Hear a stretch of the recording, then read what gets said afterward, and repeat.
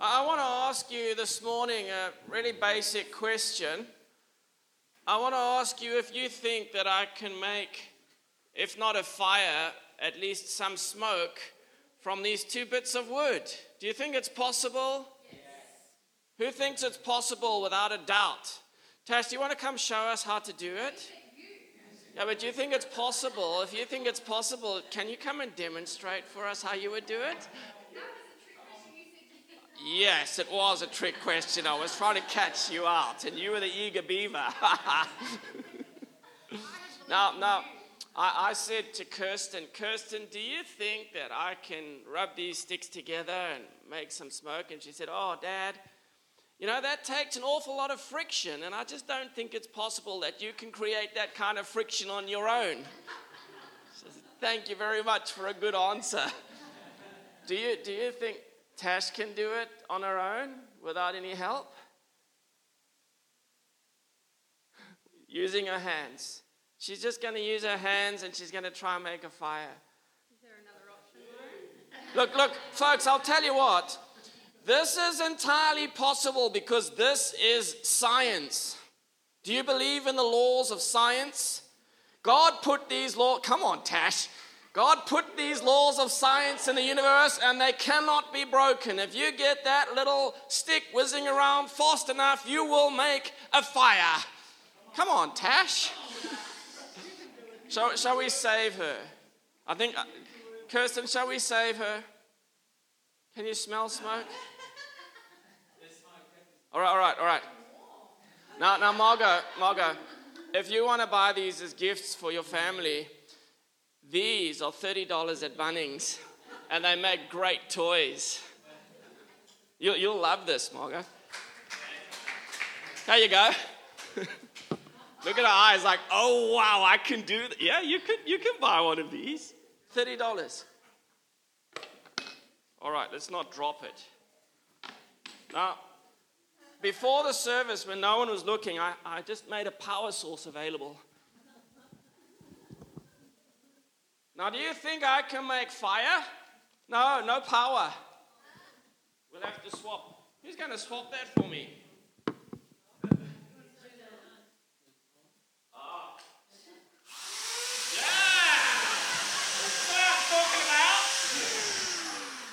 I think we're going to make a fire. Now remember, this is science. How many of you believe that I can get this thing smoking hot? And anyone who doesn't believe I can get this thing smoking hot? Everyone believes. Marshmallows. But my big concern, my really big concern, is that I'm going to drill straight through the pulpit and make a hole in the bottom, and the whole thing will catch alight. You think that's possible? Yeah? Yeah, everyone thinks it's possible. There's no touches in the house anymore. Tash isn't the... Thank you for trying. Tash, it was impossible. But look at this. Is this possible? Better get the center of balance right. Right, are you ready? I'm going to be smelling like I went to an all-day barbecue in a minute. Oh, yeah. She's starting to smoke. Oh, it's coming on, brothers and sisters. Have we got a fire alarm in this house? This is hard work. How'd you feel, Tash? Was it as easy for you as it was for me? Oh, looks like we gotta go now. Just tell me when you think I should stop. I can see a coal forming down there. Oh, it's pretty good. Now, I could carry on all day, and it wouldn't bother me at all. Quite easy. But because we don't have too much time, I suppose I should stop. You could probably light a fire like this. Now, we know that that's a law. That's science. Sorry about messing up your pulpit, Pastor Steve. Sorry to the vacuum cleaners.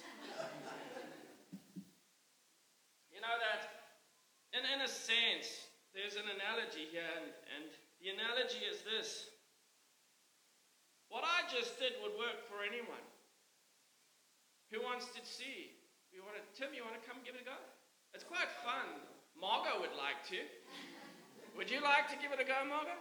It's quite fun. I mean, you get the drill and you feel the raw power of 240 volts buzzing through the bit, and you put the wood on wood, and before long, it's just smoke everywhere. It's great. It's going to happen for anyone who wants to make it happen. It's kind of like that with God's covenant. Have to turn this around now. God's covenant is based on a set of laws. Now, God's covenant will work for anyone. And you can pick anyone in the Bible who took an interest in God, who decided to follow God and research their lives, and you'll find that the covenant of God follows right through. Just like the law of friction. If I get those two sticks and I rub them hard enough, I'll get a fire going sooner or later. It's easier with a drill, but you could probably do it with a bow. Look, making a fire by friction is very, very, very hard work.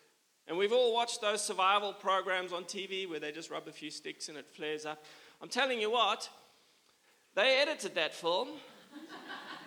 Between when they started shooting and between when the guy actually gets the fire going, there's a 6-hour period. And they make it look like it happened in 2 minutes. It's hard work. They've got to be diligent. They've got to make sure that they fulfill the conditions. You've got to have like a really soft piece of wood and a really hard piece of wood. You've got to get the combination right so that a little coal forms. And then if you drop that little coal on wet grass, you're doomed. It's got to be absolutely dry, and that's why these guys always carry some grass or some kindling under their clothes where it's close to their skin where it can stay nice and dry, so that when they get to where they want to camp, they can pull it out and they fulfill the conditions of the laws of science. Well, it's like that with God's covenant. If we can fulfill the conditions of the laws of God's covenant, we can be guaranteed that God will answer his covenant. Now, listen to me carefully. Every single person in the Bible who's put their trust in God and has lent on the covenant have heard God's response saying to them, I will do everything in my heart, by my spirit, and for my good intentions to benefit you, your family, and your generations to follow. I will go out of my way to bless you. I will go out of my way to prosper you. If you stick to these rules, if you don't give up, if you keep on trying, this law will work in your life and in your family's life. You will succeed and be blessed by my favor. We can trust that. So I hear somebody at the back. Was it you? I can hear them saying, no, give me an example. Well, thank you for that question at the back there, sir. Very nice of you, Craig. Remember Jethro? Now, Jethro in the Old Testament was called a priest of Midian. I suspect that Jethro was pretty much involved with pagan worship before he met Moses. Jethro was Moses' father-in-law, and you know when Moses fled from Egypt and went into the wilderness, the first thing he came across in the wilderness were 7 beautiful young girls, which is not what you would expect to find in the wilderness. And so Moses was a strapping young man in those days, and he came across these 7 beautiful girls in the middle of nowhere, watering their flocks. And Moses was a strong guy, he was young, he was virile, and there were some shepherds there, and the shepherds went to chase the girls away from the water source because they were watering their flocks at a well, 7 of these girls. And Moses said to himself, this is my chance. And he went running in there, and he probably dealt some of those shepherds a couple of stiff whacks, and he chased them away, and he said to them, these girls are my friends. Let them drink water. So the 7 girls watered their flocks, and they were Jethro's daughters. And they went back to Jethro, and Jethro said, how come you're back so early? Oh, Dad, it's amazing. There was this handsome guy And those shepherds wouldn't let us water our flocks, but then this man came in there and drove them away, and he helped us water our flocks. He did all the work for us. And so Jethro said, well, where is this guy? And the Bible doesn't say much about the rest. It says, so Moses lived with them happily ever after. That was it. He married one of them, had children, settled down, and that was to be his lot in life. And it seems like he was content to have landed with his proverbial bum in the butter right there. And it almost seems as if Jethro didn't have any sons. And so Moses, who was really looking for a father figure because Pharaoh wasn't a very good father figure for him, found a father figure in Jethro, and they kind of had this alliance. And so when Moses started talking to God and God started talking to Moses, guess who was watching? Jethro was watching. And Jethro might have had a host of other gods. They said he was a religious man.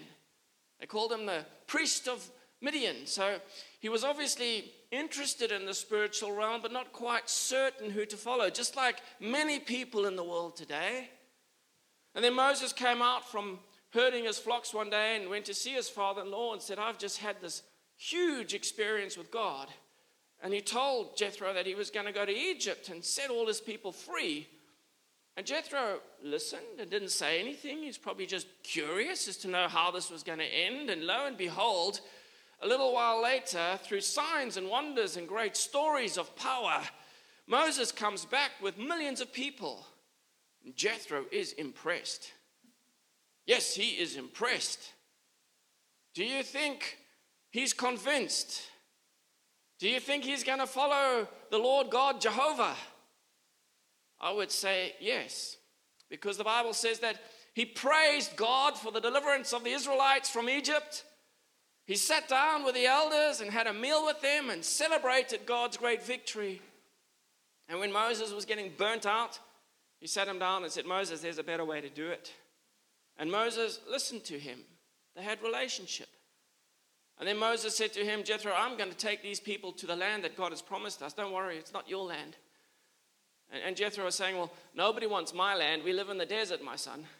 Nobody wants to live here. We live here. A desert lifestyle, very dry, very sparse, very hard, very challenging. We don't plant plants. We stay away from other people. We live really in a very lonely place, but it's good for us. They were kind of like a Bedouin people in that they lived in tents. They herded animals, and they migrated from place to place just looking for the sparse ground cover and water in the times of the season. And they didn't have a lot of things, but they were wealthy in their relationships, it appeared. Anyway, so when Moses said to Jethro, I'm going to take these people to the land that God has promised us, Jethro said, well, I think some of my people will go with you because we like the power, the relationship, and the covenant that your God seems to give you. And I'm pretty sure that at that stage, Jethro attached himself to the God of Moses and became a follower of the great Jehovah Jireh, the provider, because in that desert wilderness situation, he would need a provider. So Moses set off with all his people, and he had some of Jethro's people with him too, and these people became known as the Kenites. And the Kenites were not Jewish people, but the Kenites were related to the Jewish people, and they followed the Jewish faith. They were actually Jethro's people, and they had become desert dwellers, and they settled in the Negev desert, which is just below the promised land. And there they became a nomadic Bedouin tribe traveling around out of sight and out of mind for a long time. Now, in my Bible, in 2 Kings chapter 10, it speaks of Jonadab, son of Rechab. Now, Jonadab is a Kenite. And Jonadab was a direct descendant from Jethro. And here we are about 850 years before Christ comes onto the scene. And there's Jonadab in 2 Kings chapter 10. And Jehu was the man who was overthrowing Ahab and Jezebel. It gets really complicated, so I'm trying to simplify it for my own basic understanding as well as yours. Anyway, the time had come for Ahab and Jezebel to be dethroned, and God used this king called Jehu, who was slightly corrupt himself, and he ended up involved in Baal worship towards the end of his reign. But at the beginning of his reign, he wanted somebody to impress. He wanted somebody righteous. He wanted somebody pure. He wanted somebody good. And he looked around and he found Jonadab. Jonadab, the descendant of Jethro, the father-in-law of Moses. And he turns to this guy and says, "Is your heart towards my heart as my heart is towards your heart?" Which is a long-winded way of saying, "Are you with me?" And Jonadab said, "Yes." And Jehu said, "Climb up on my chariot and see my zeal for the Lord," because he was so desirous of impressing somebody. And Jonadab must have felt, Baal worship has been overthrown. The idolatry of the nations has been removed. This Jehu is going to be the hope of Israel. He's going to turn the fortunes of Israel around. We're going to follow God once again as Jethro, my great-great-great-grandfather, said we should. And now Jonadab was a very strong man of God. He went on to serve God even though Jehu fell. Jonadab went back to his people and said to them, "We will continue in the way that we have always been. Listen to me, my family. Nobody in this tribe will ever build a house. We will not get comfortable in this country because we are situated slap bang in the midst of the Canaanites, and the Canaanites have got wicked, immoral, and terrible religious systems that break people down. So what I want you to do is to never build a house, never grow vineyards, never plant crops, never drink wine. Live a simple life as we've always lived and serve God. Don't settle among the people. Don't even make friends with them. Move on." And so that was 850 years before Jesus Christ walked on the earth when he was born to Joseph and Mary. Now about 600 years before Jesus came along, so this is about 250 years later, God decided to use the Kenites, son of Rechab, son of Jonadab. He wanted to use them as an object lesson. So he said to Jeremiah, "Go fetch these guys." Jonadab was long dead. 250 years had passed, and Jeremiah brought them into the temple and sat them down. And in front of all of them, he put big jugs of wine. And he said to these Rechabites or Kenites, "Drink as much wine as you want." And they said, "Oh, no. We won't drink any wine." Why? Because Jonadab, our great-great-great-grandfather, said to us that we should never drink wine, we should never plant crops, we should never live in houses, but that we should serve God and we should travel like nomads, not attaching ourselves to anyone, but staying separate from the world. And then Jeremiah turned to the house of Israel and he said, "Do you see this example? These Kenites are faithful to their earthly father, and you can't be faithful to your spiritual father." These Kenites obeyed simple laws about keeping themselves pure, keeping themselves separate, keeping themselves in relationship, and keeping themselves devoted to me, and you Israelites could not obey the laws of your heavenly Father. And then Jeremiah turned around and pronounced a blessing on this Kenite or Rechabite tribe. He said, "God says to you that you shall never lack a man to stand before me." Covenant. Well, that's interesting that God would say something like that, isn't it? And then we forget about them for a while. And we go to a guy called Joseph Wolf. Joseph Wolf was born in the 1800s in Germany. He was a Jewish man. He was convinced that there was more to faith than what he had.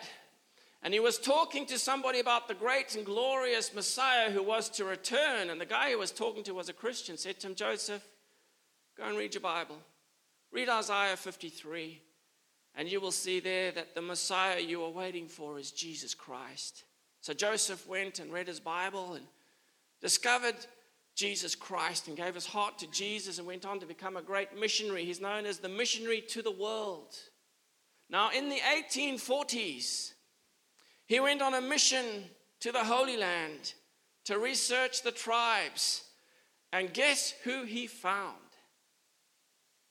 I'll read it to you because this is incredible. Now we're talking about the 1840s. This is thousands and thousands of years that have passed since Jethro said, I think my family will follow Jehovah. He said, in Yemen, I spent 6 days with the Rechabites. They drink no wine, plant no vineyards, sow no seed, live in tents, and remember the words of Jonadab, son of Rechab.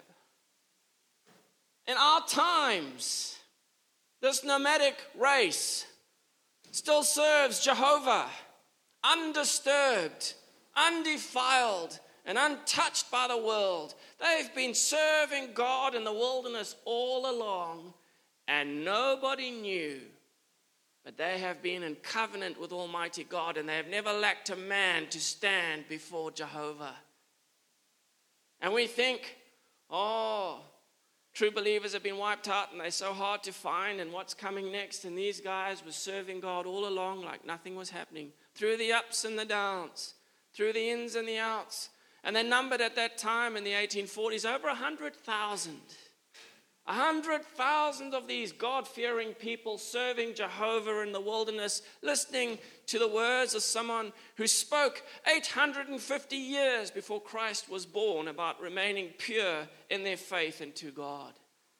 And God kept his covenant with them, literally proving that our God is a covenant God, keeping covenant with anybody, even Jethro, who might have been a pagan worshiper back in the day. His family still exists as nomads, serving God. And just like God looked after them, God will look after you. If you join your heart to the heart of God, and you say, Father, yes, I want relationship with you through Jesus Christ. I want to walk with you.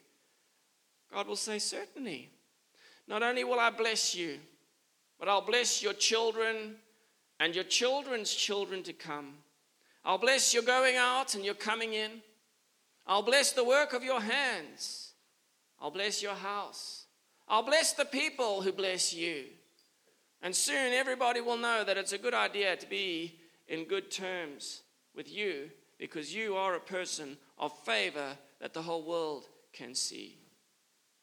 I'm telling you something, when you put your hand in the hand of God and trust his covenant in your life, God will never walk out on you.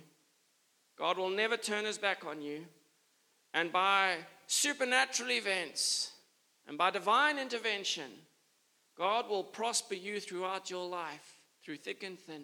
You might be going through a really, really, really tough time. I'm telling you what, tough times don't last, but the covenant of God will last for eternity. You might be going through an illness. Your illness might even be terminal. I'll tell you what, when you've got God's hand, your terminal illness will end in glory. Whether you live for 50 years, 20 years, 100 years, makes no difference in the great economy of God. You will be with him. He has given you his word. He is a God of covenant. He will not drop you. Do not worry. God has your back. He'll look after you. I have no doubt when I turn to God and say, Lord, I can't do this anymore. I can't take one more step. I don't know which way to turn. I'm just going to give the whole mess to you. I can walk away, knowing that God's going to deal with it. God's going to sort it out. God's going to turn it around, and I can just relax. It's not me doing the work. Just like that power drill did all the work, making the smoke. God will do all the work, making a fire in your life that will burn up all the disadvantage, burn up all the criticism, burn up all those negative words, burn up any kind of residual abuse, burn out any habits that you hate. God will change the circumstances and turn them around if you keep trusting him. It's a law. It's a law. Just like if you rub a stick to make fire, is a law of science. So a law of God's covenant is if you stick with God through thick and thin, God will stick with you through thick and thin, and you will end up being the victor. If you had to ask David when he was in the desert of Ziklag how he felt, he would have said, well, read Psalm 22 and you'll know that all hope was lost. But he stuck with God and God brought him through it, and God will bring you through whatever you need to get through. Some young people say to me, I've never had hardship in my life. I don't really think I'm going to need God that much. Wait until you have children, young people. And your children get sick, or they get bullied at school, or something happens to them. This is way beyond your control or your comfort zone. That's when we go running to God and say, oh Lord, help my children. I don't know what to do.